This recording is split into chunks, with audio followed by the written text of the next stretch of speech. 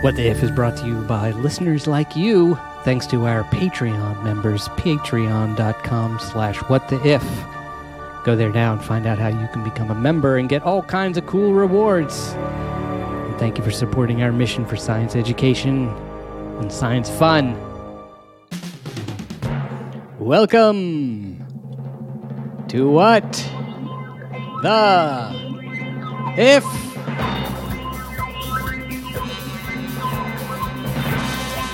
Garbage edition.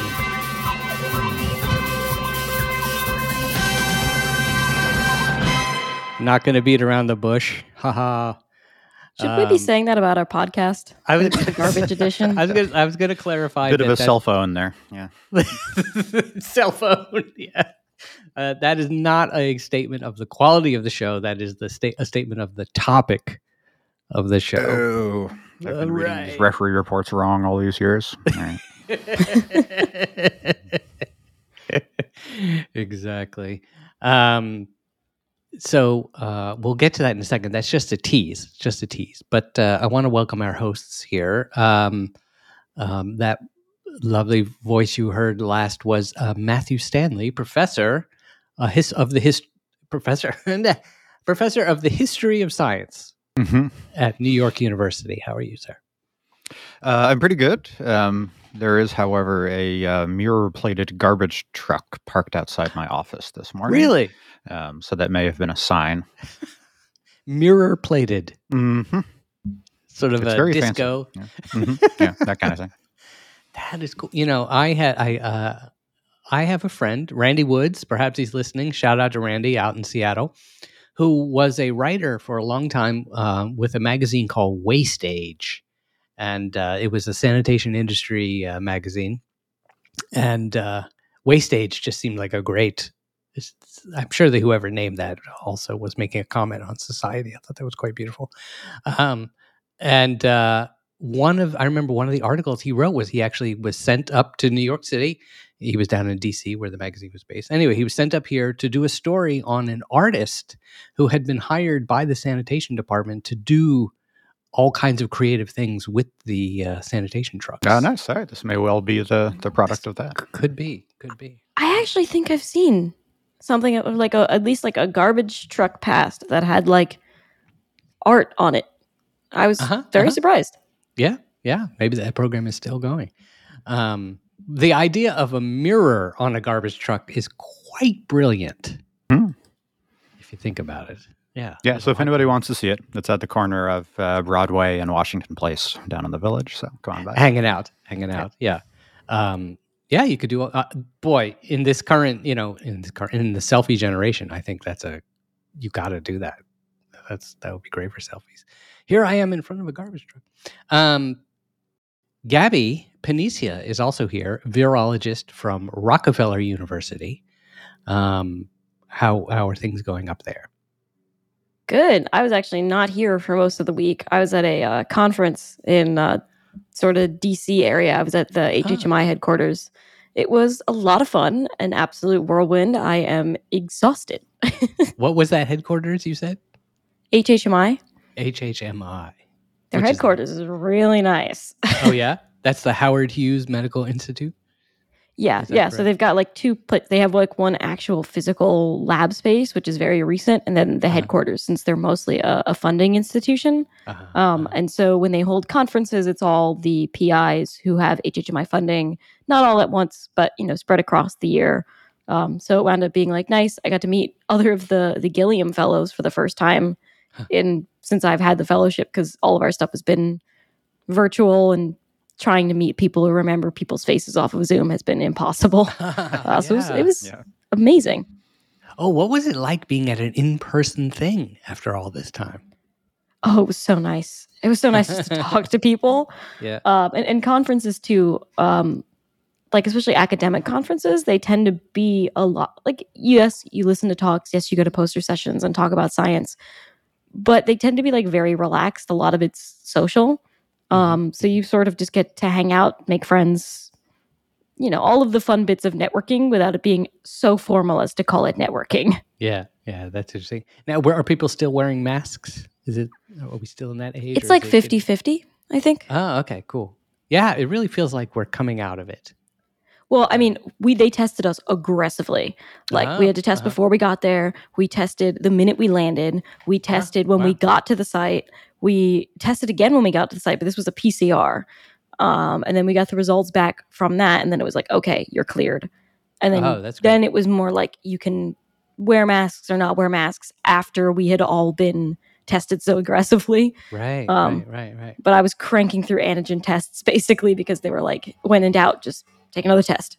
Wow. And that's like the 15-minute test? Yeah, that's a 15-minute test. Yeah. Very cool.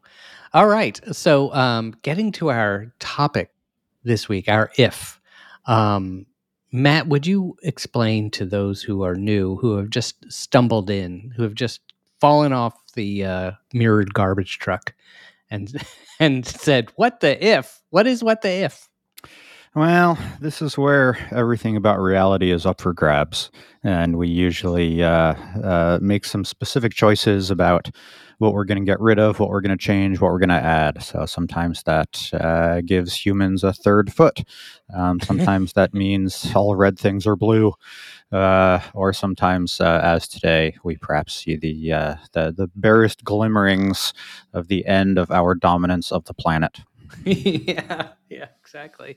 And from these discussions, from these whimsical discussions, a lot of science falls out. Basic science. Sometimes, hopefully we learn lessons. Some things. Yeah, a little science fiction. And Gabby, you found this week's story. What was this? Just give us a little setup before we always introduce the if. These are thought experiments. This is another way of saying it. These are thought experiments that we run, and so like runners before the race, we gather, we stretch, and we get ready before, and then we plant our feet inside those little, I don't know what you call those, because I don't know much about athletics. There's those little things you put your shoes in on the track before they fire the gun and begin the experiment. So we're stretching. Gabby, what's the context? What did you come across this week that was so interesting? Yeah, so I wind up looking at science and nature articles a lot. One, because they're very rigorous science, but also they're usually pretty cool. They pull stories from every facet of science, not just my facet, which is extremely molecular. And so, in looking for ideas, I stumbled across this really great article titled "Australia's Cockatoos Are Masters of Dumpster Diving, and Now They're Learning from Each Other." And there's a nice subheading that the spread of the practice suggests some birds may have culture. So Kathleen O'Grady wrote this article, and I think the introduction to it is really interesting. So apparently, in this from the article, in recent years, some cockatoos living in the Sydney suburbs have figured out how to open household garbage cans. And it goes on to say that other cockatoos have picked up on the trick, and the behavior is quickly spreading. What's more, birds in different locations are using slightly different methods to open cans, which is making this the first time that a parrot has been found with local foraging subcultures. So this immediately jumped out at me because it's really cool, right? That they're passing along this information. And what's particularly neat about the paper that's being referenced in this article is it also talks about the humans and our battle to stop the cockatoos from getting into the trash bins. And so there's this arms race between the cockatoos trying to get into the trash cans and teaching each other how to get into trash cans. And human beings are trying to stop the cockatoos from getting into the trash cans, but also still make sure that the garbage truck can pick them up so they can't just completely seal the lids. Yeah, right. So, I realized we found this story, but we haven't we haven't formulated the exact question. So listeners get to hear us do this process. And maybe Matt, you could just explain to us that in science, this is an important part of the process, right? There's something you want to study, and there's all kinds of interesting things about it. But in order to run an experiment, what do you have to do? You need to choose pretty carefully exactly what it is you want to study.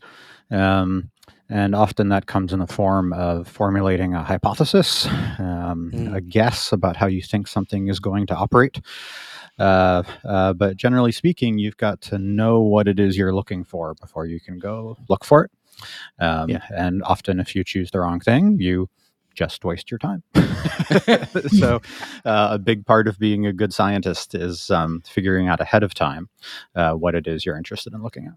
Right. And for us, our method of science is, or science education, let's say, is extrapolation in a way, where we create a scenario, and how we define that scenario affects how we will investigate.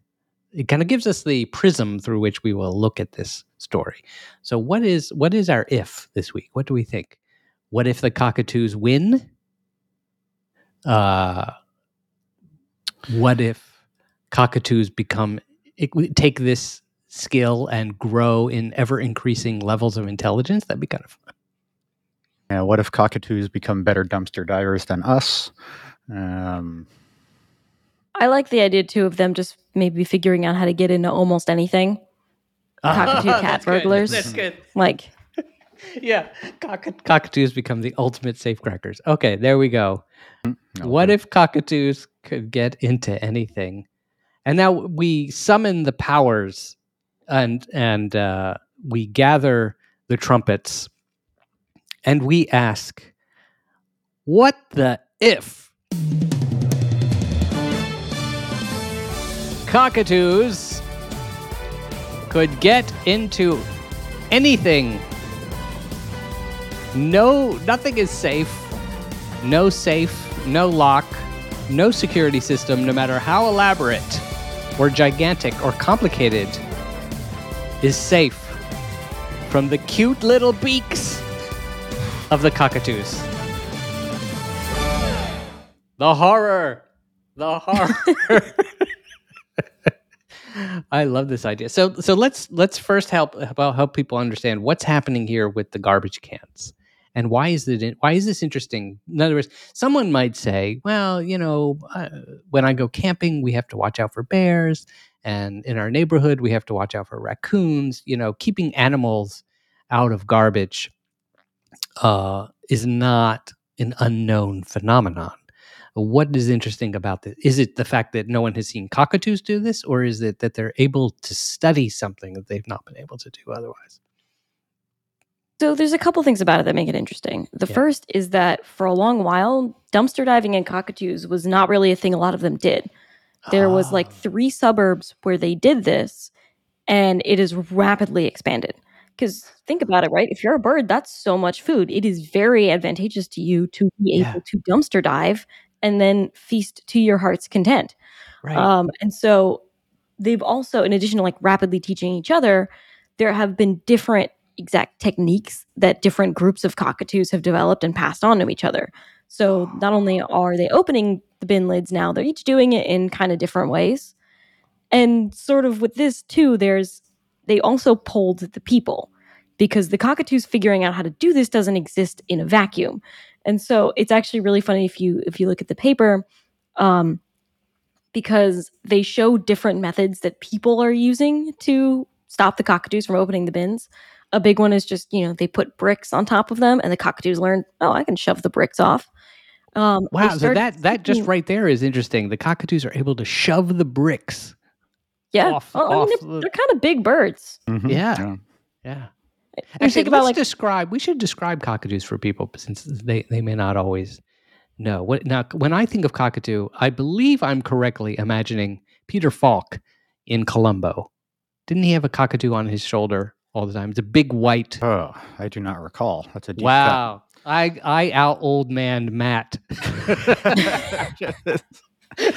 How is that an ouch for both of you? Yeah, that was like a that hurt everybody in this interaction. Yeah. Aged wisdom is the only thing I've got going for me these days. Right. Columbo, a fine program, by the way, just to give it a shout. But yeah, so a big poofy parrot. I think stereotypically white. I don't know if they have to be. Yeah, these are specifically sulfur-crested cockatoos, so they are the big white ones with the yellow plume. Right. Oh, with a yellow plume. Okay, very beautiful, very beautiful. And do we know how big they are? I feel like they're pretty big. Cat-sized, maybe? Yeah, kind of.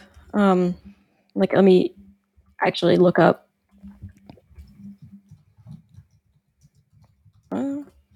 mean, if you're Australian, I'm sure in our audience, you're like, yeah, I know those guys. Right. This is length 20 inches long. By the way, I have verified, while you've been doing that important research, I have verified that it was indeed a cockatoo that was the pet of Columbo on the TV show Columbo. That's a relief. Played by Peter Falk. Wikipedia says they're bigger, 17 and a half to 21 and a half inches long, or for our metric system audience, 44 to 55 centimeters. Oh, nice bird. We're going to need a bigger boat. So, all right. So for instance, they're able to push bricks off the top of the dumpsters and then get in. How are they able to lift the lids of these trash that cans? Seems to be the amazing thing, right? Looks like they kind of. Oh, sorry, go ahead, Gabby. Oh, go ahead. You're describing it. It looks like they kind of hang off the side with their claws and then use their beak to pull the top off. Am I seeing that right? Yeah. Okay. So actually not so different than, I guess, a human would do it, right? Stand next to it, pull the top. Yeah, except they're doing it with their face. Who among us has never opened up a trash bin with our face? Yeah, I'm always amazed. The way that my cat gets inside a door, if the door is left open even the slightest amount, the first thing she will do is push her paws. She'll use her claws to pull the door open just a little bit more. Then she'll push her paw in to get it a little bit wider. But then rather than continue just with her paws to open the door, she will push her face into the crack, and she will push the door open with her face, which I just find amazing. I do as little with my face as possible. So Gabby, continue. What else are the what makes these cockatoos exceptional and worthy of this study?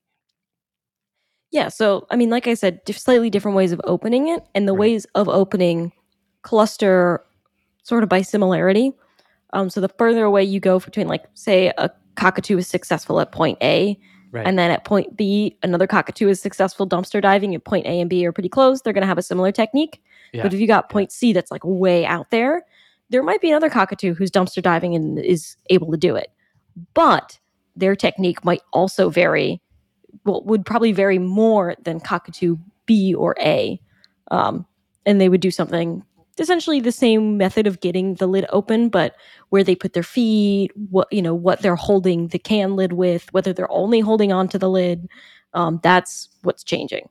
Right. And then, of course, you've got the people.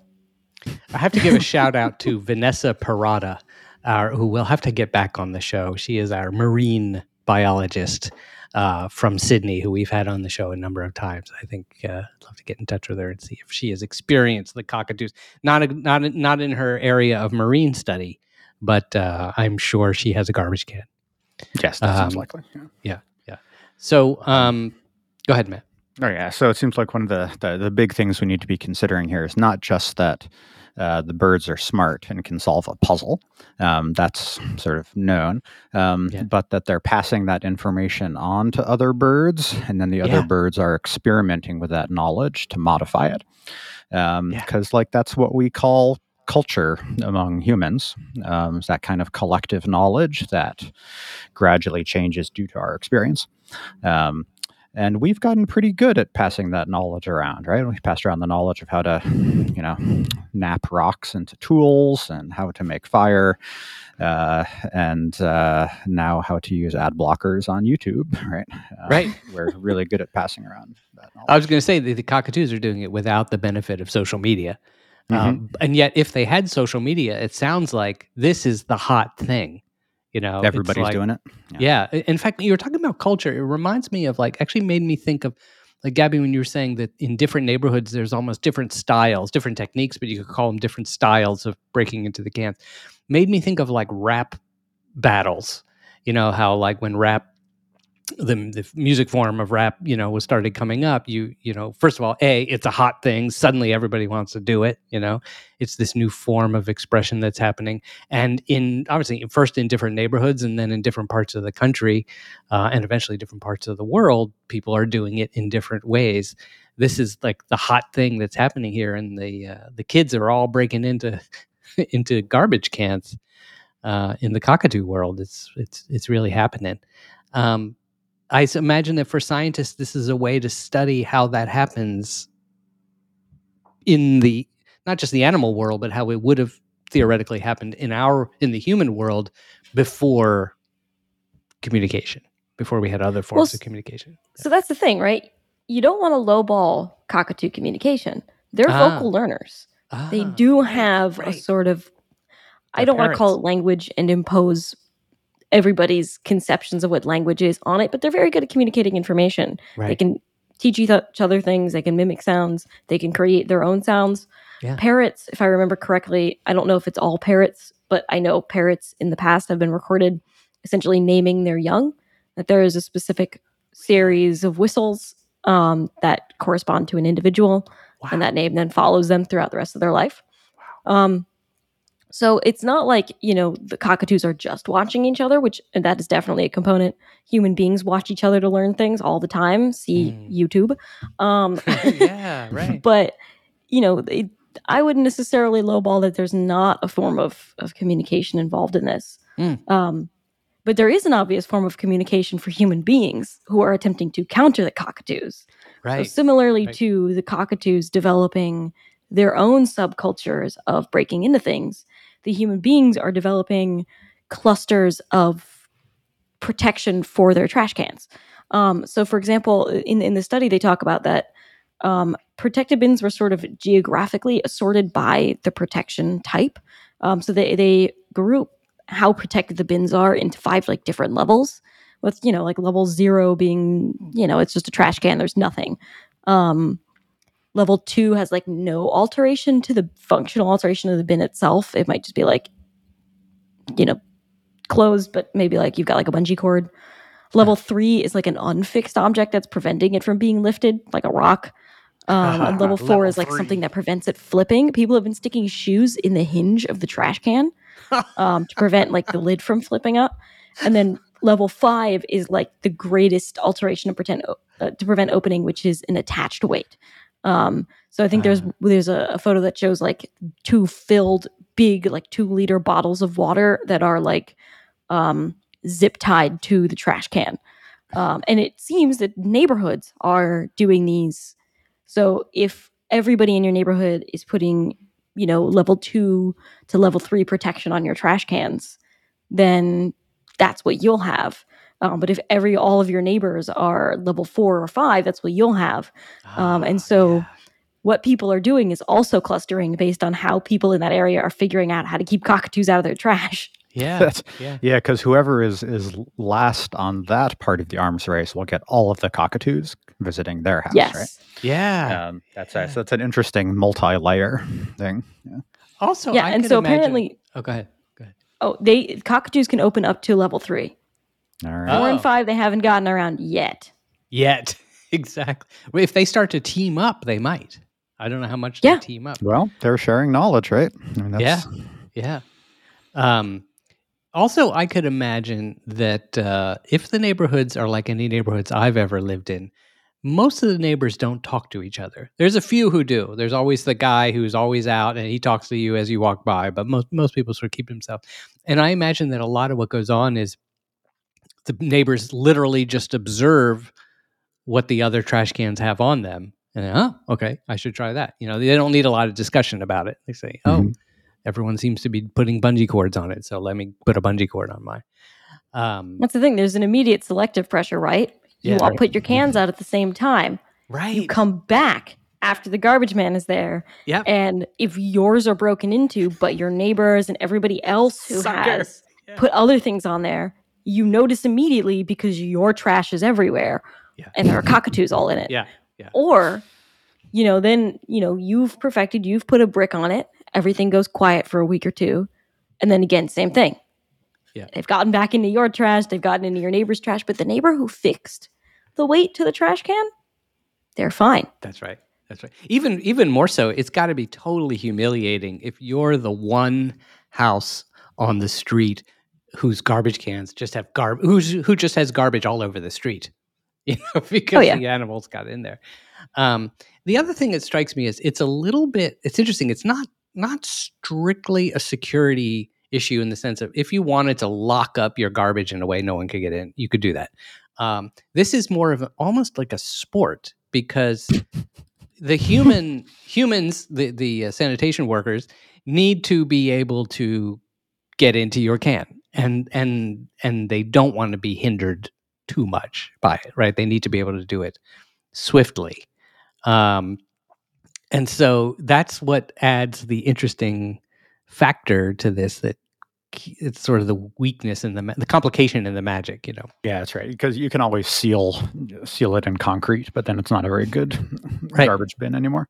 That's right. There's this, apocryphal tale of the Yellowstone park ranger. The tourist asks, why can't you just make a totally bear-proof garbage can? He says, well, because there's a significant overlap between the smartest bears and the dumbest tourists. So if you build something that actually keeps the bears out, then there's a lot of humans who can't use it too. Right.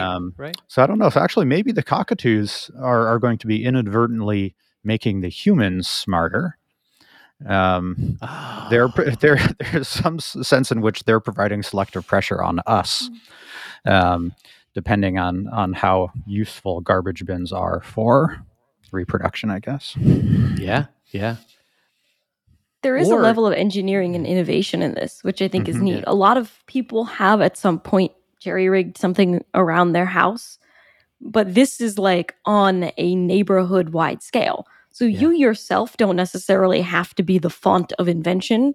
You could just watch your smarter neighbor and then figure out what they do. But somebody in your neighborhood has to be that one cleverer person, or at least, the cleverness shared enough that your neighborhood comes up with increasing adaptations as your cockatoos also come up with increasing adaptations to get into your trash. Yeah. Actually, it's also just a pure example of evolution in the sense that to the extent that both what the cockatoos are doing and the humans are doing is really trial and error. I mean, you can put some thought into it, but essentially the entire neighborhood attacking the problem at once means there's a lot of different variations on technique being tried, and the one that works will win out, just like evolution. And of course, on the animal side, that's purely what's happening. So let's take it further now. The animals, the cockatoos have advanced beyond, they like, as they say in Silicon Valley, the cockatoos pivot. So, hey, we got this we developed this app for breaking into this technique for breaking into garbage cans, and that was super fun. And now we're very well fed, and that's helping our brains. And it was just super fun. So where else can we apply these skills? Where do they go next? Well, preferably anywhere else with food.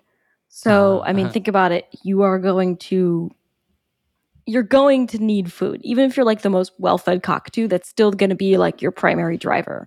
Right. But let's say they've gotten used to coordinating. They're working in teams.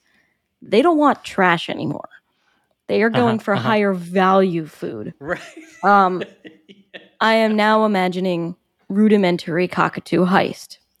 All right. Because I think about it, right? Everybody has been mobbed by one type of bird. I have a distinct memory of getting like swarmed by geese as maybe like a 5 or 6 year old because they knew I had bread. Yeah. Sidebar: don't feed geese bread. Not good for them. This was early 2000s, and they knew swarm the kid. She'll drop the bag, and then we're good. But the cockatoos can totally use these kind of techniques now for anything they want. They they might figure out, okay, one of us needs to distract you. And then while you're going to shoo the first cockatoo away from, I don't know, the birthday cake at the party, you've now left the sandwiches unattended and we're going to take all of them. Yeah. I love the image of cockatoos doing this because I think we know that crows, there's always a lot of talk and there's been science done about crows. Now, and the idea of crows, these sleek, giant kind of, evil looking black birds. They look menacing. I shouldn't say evil, but menacing. The fact that they are scheming and teaming up seems to make sense. But here you have these fancy looking, again, I can't help but call them fancy, frilly, fluffy looking cockatoos becoming a criminal syndicate. I think that's fun. Right. Yeah. And actually they would perhaps become in conflict with the crows. I don't know if they have the crows down in Sydney. I'm guessing they do. I would imagine so. Yeah. Yeah. So the cockatoos and other, they just become like another one of the 5 families. Well, there's another interesting thing too about cockatoos, right? So crows and ravens have been observed tool making, but cockatoos do it too, where they'll make some rudimentary tools for helping them get at fruit easier. They'll make stuff from tree branches. But apparently with cockatoos, they have something of like a captivity bias where birds in the wild won't really make tools as much as a bird in the lab setting will. Because think about it, if you're spending more of your brain power worrying about food, you have less brain power to devote to making things that make your life a little bit easier. If you're constantly like running around and you're on the cockatoo grind.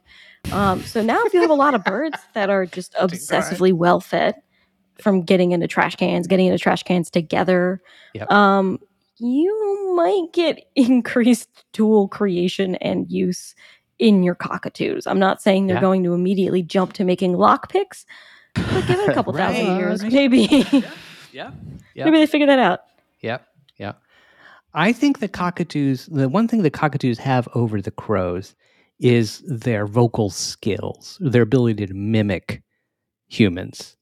I think they're going to start using this to trick us, So they could start pretending big. It's me, would they Sally. Say? Leave the sandwich box unlocked. That's right. That kind of thing. That's right. Exactly. Help me. I'm imagining the efficacy of. Yeah. I'm just imagining too. Parrots are really good at mimicking children crying. Yeah. That is the easiest way to distract a parent on the playground. That's right. Who's like setting up for a picnic. Yep. There you go. That's exactly what they do. Or they would lure you around the corner somehow. Ooh, that too. And then mug you. And swarm you. Yeah, exactly. All right. So I guess if we get to the point of lockpicks, they can be opening up doors and houses then, right? Oh, yeah. So of course. Come in and help themselves. Yeah. Like the polar bears, apparently, right? The polar bears up in, people who live in the Arctic have to really the polar bears are often breaking into houses. It's a big thing. So, the cockatoos are coming in. That would just be a polar bear coming in your house. Obviously, that's a threatening thing. It's a big thing, and yet somewhat imaginable. The image of cockatoos swarming. First of all, picking the lock with their face, picking the lock on the front door, and then busting it open and coming in the house. And I think they would learn that, just like all good house robbers, that it's best to do when the people aren't home. Right? They could do it when the people are home, but it just gets messy. So I'm imagining the scene from Jurassic Park with like the doorknob, kind of like as the Velociraptor is figuring out how to open the doorknob, except it swings open and it's this tiny little white parrot. Well, not tiny, but all right. Somebody with Photoshop skills out there, get on that. Yeah, exactly. Or the cockatoo comes to your house first dressed as a pool cleaner. It comes back later with its heist gang. Right. They come out. They're driving a van. They've really advanced. Well, where do they go next now? So they've learned how to rob houses, and of course, again, they're still just robbing for food. I think the next thing they would do is they might learn to take items of value and trade them. They might. What about this? Is this a little crazy? Maybe they go, just like the mafia, they go a little bit legitimate. They might actually learn to modify themselves into capitalism. So they steal jewelry, for instance, which would be easy for them to carry. I can imagine them carrying a diamond necklace or pearls, right? And taking them to the pawn shop and trading it in. And first of all, raiding the pawn shop's mini fridge first. Yeah. But then... whatever money they get, or they probably would just break into the cash register. Why would they? So birds can definitely learn representative value.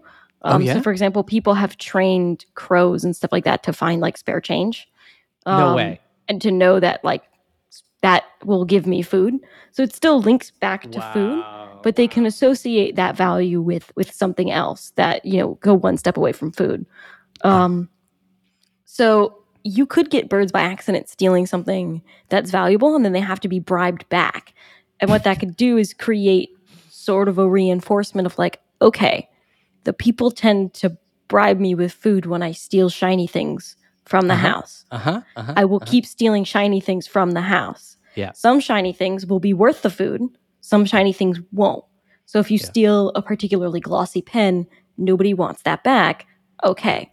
I only steal the shiny things that are yellow and shiny because that's gold. I don't steal the pen or the aluminum foil. Yep. Yeah, exactly. Now, there is going to be one defense the humans have. It's only going to be a temporary setback or a temporary win for the humans and a temporary setback for the cockatoos. And that is the cockatoos are learning right now, if this is happening, to steal coins with the Queen's face on it.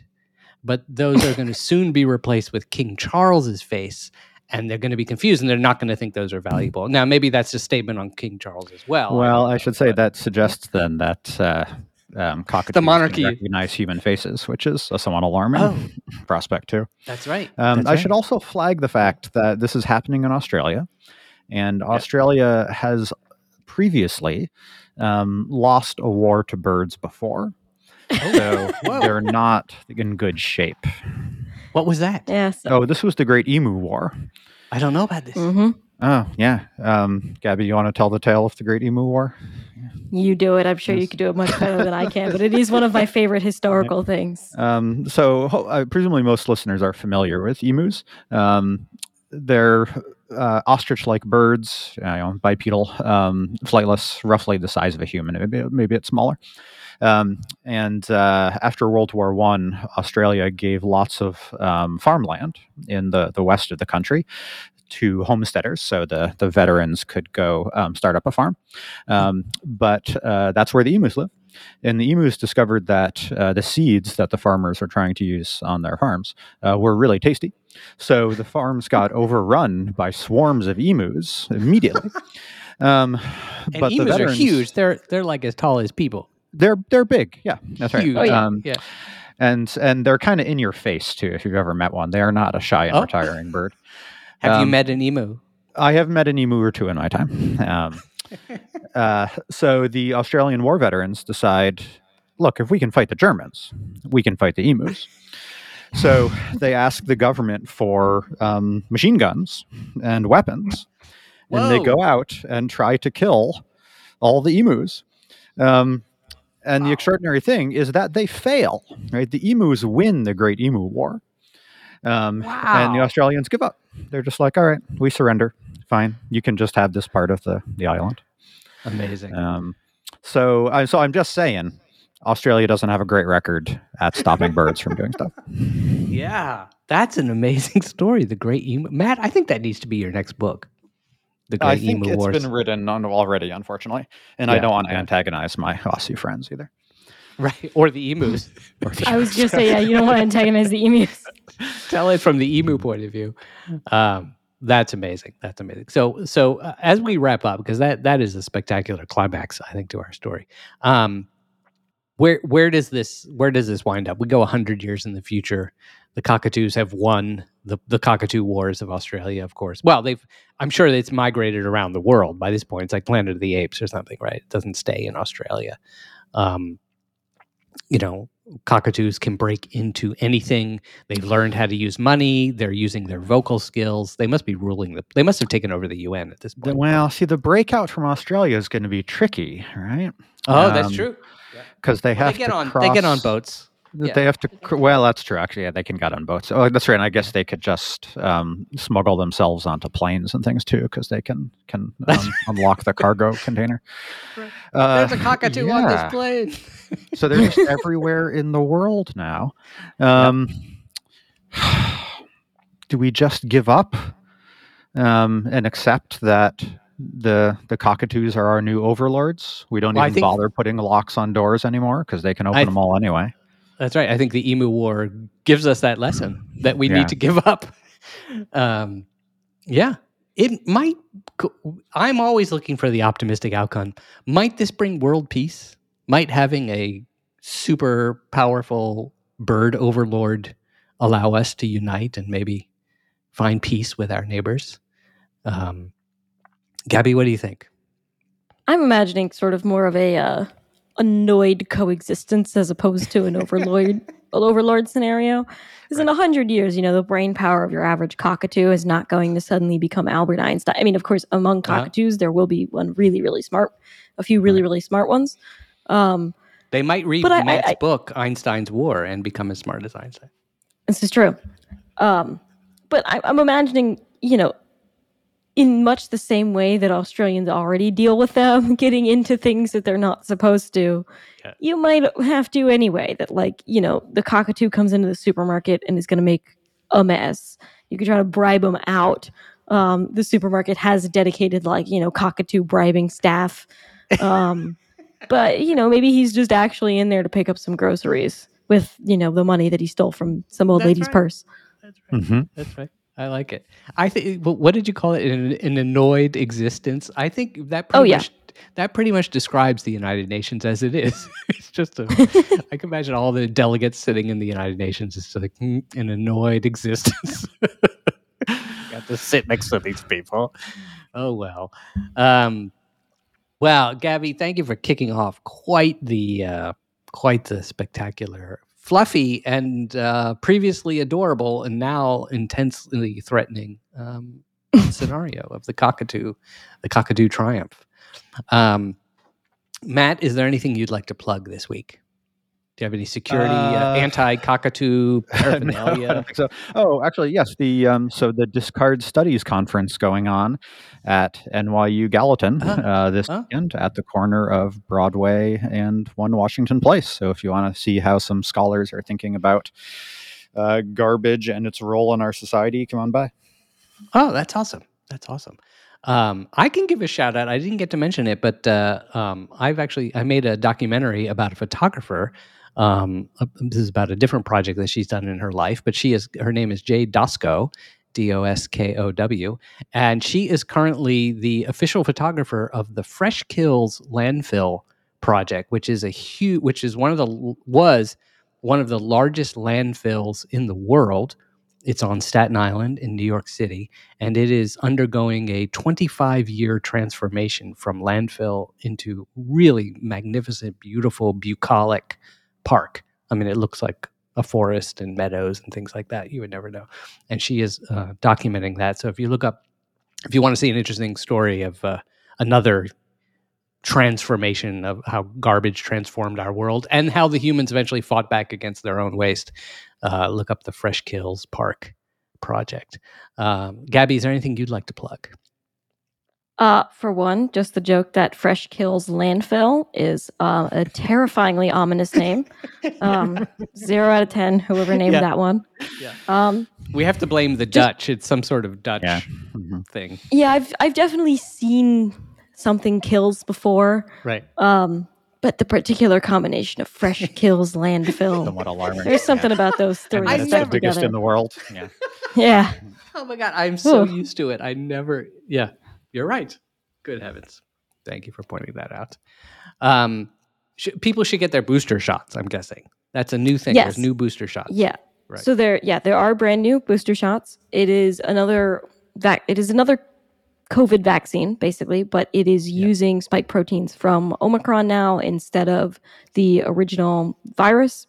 So hopefully it'll tailor your immune response closer to what's now circulating now that the virus has been rapidly evolving. Yeah. So get your boosters. I have to do that myself. I'm still part of the clinical trial, so I have to call them up and then go up to Mount Sinai to get my shot if I want to stay in the trial. Interesting. So pandemic's still happening.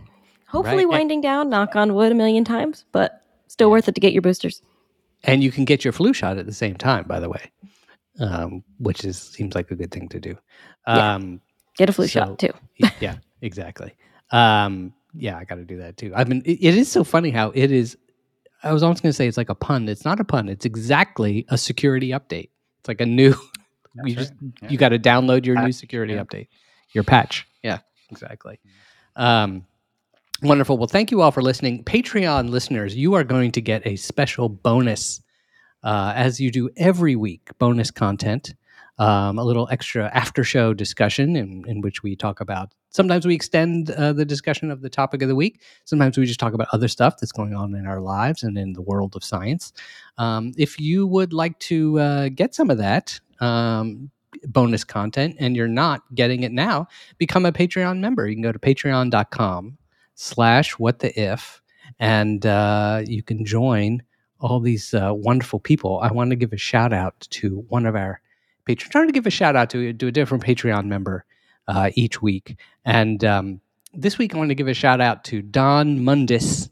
Don Mundis has been with us. He's one of our founding Patreon members, and Don has been with us since the beginning. We thank you so much, Don, for all your support. If you want to join people like Don and all our other Patreon members, go ahead and do that at patreon.com/whattheif.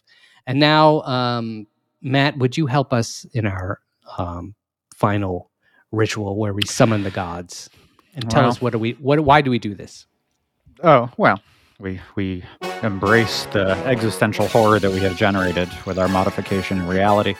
It's true. So we find ourselves quietly in our kitchen just over the Wallace Strait from Australia when the first group of cockatoos disembarks from the ship, and we see them coming up the driveway, and we think to ourselves, well, it's no problem. The front door is locked. And then the sound of clicking and a tiny sulfur-crested head pokes through the door frame, and we scream, "What the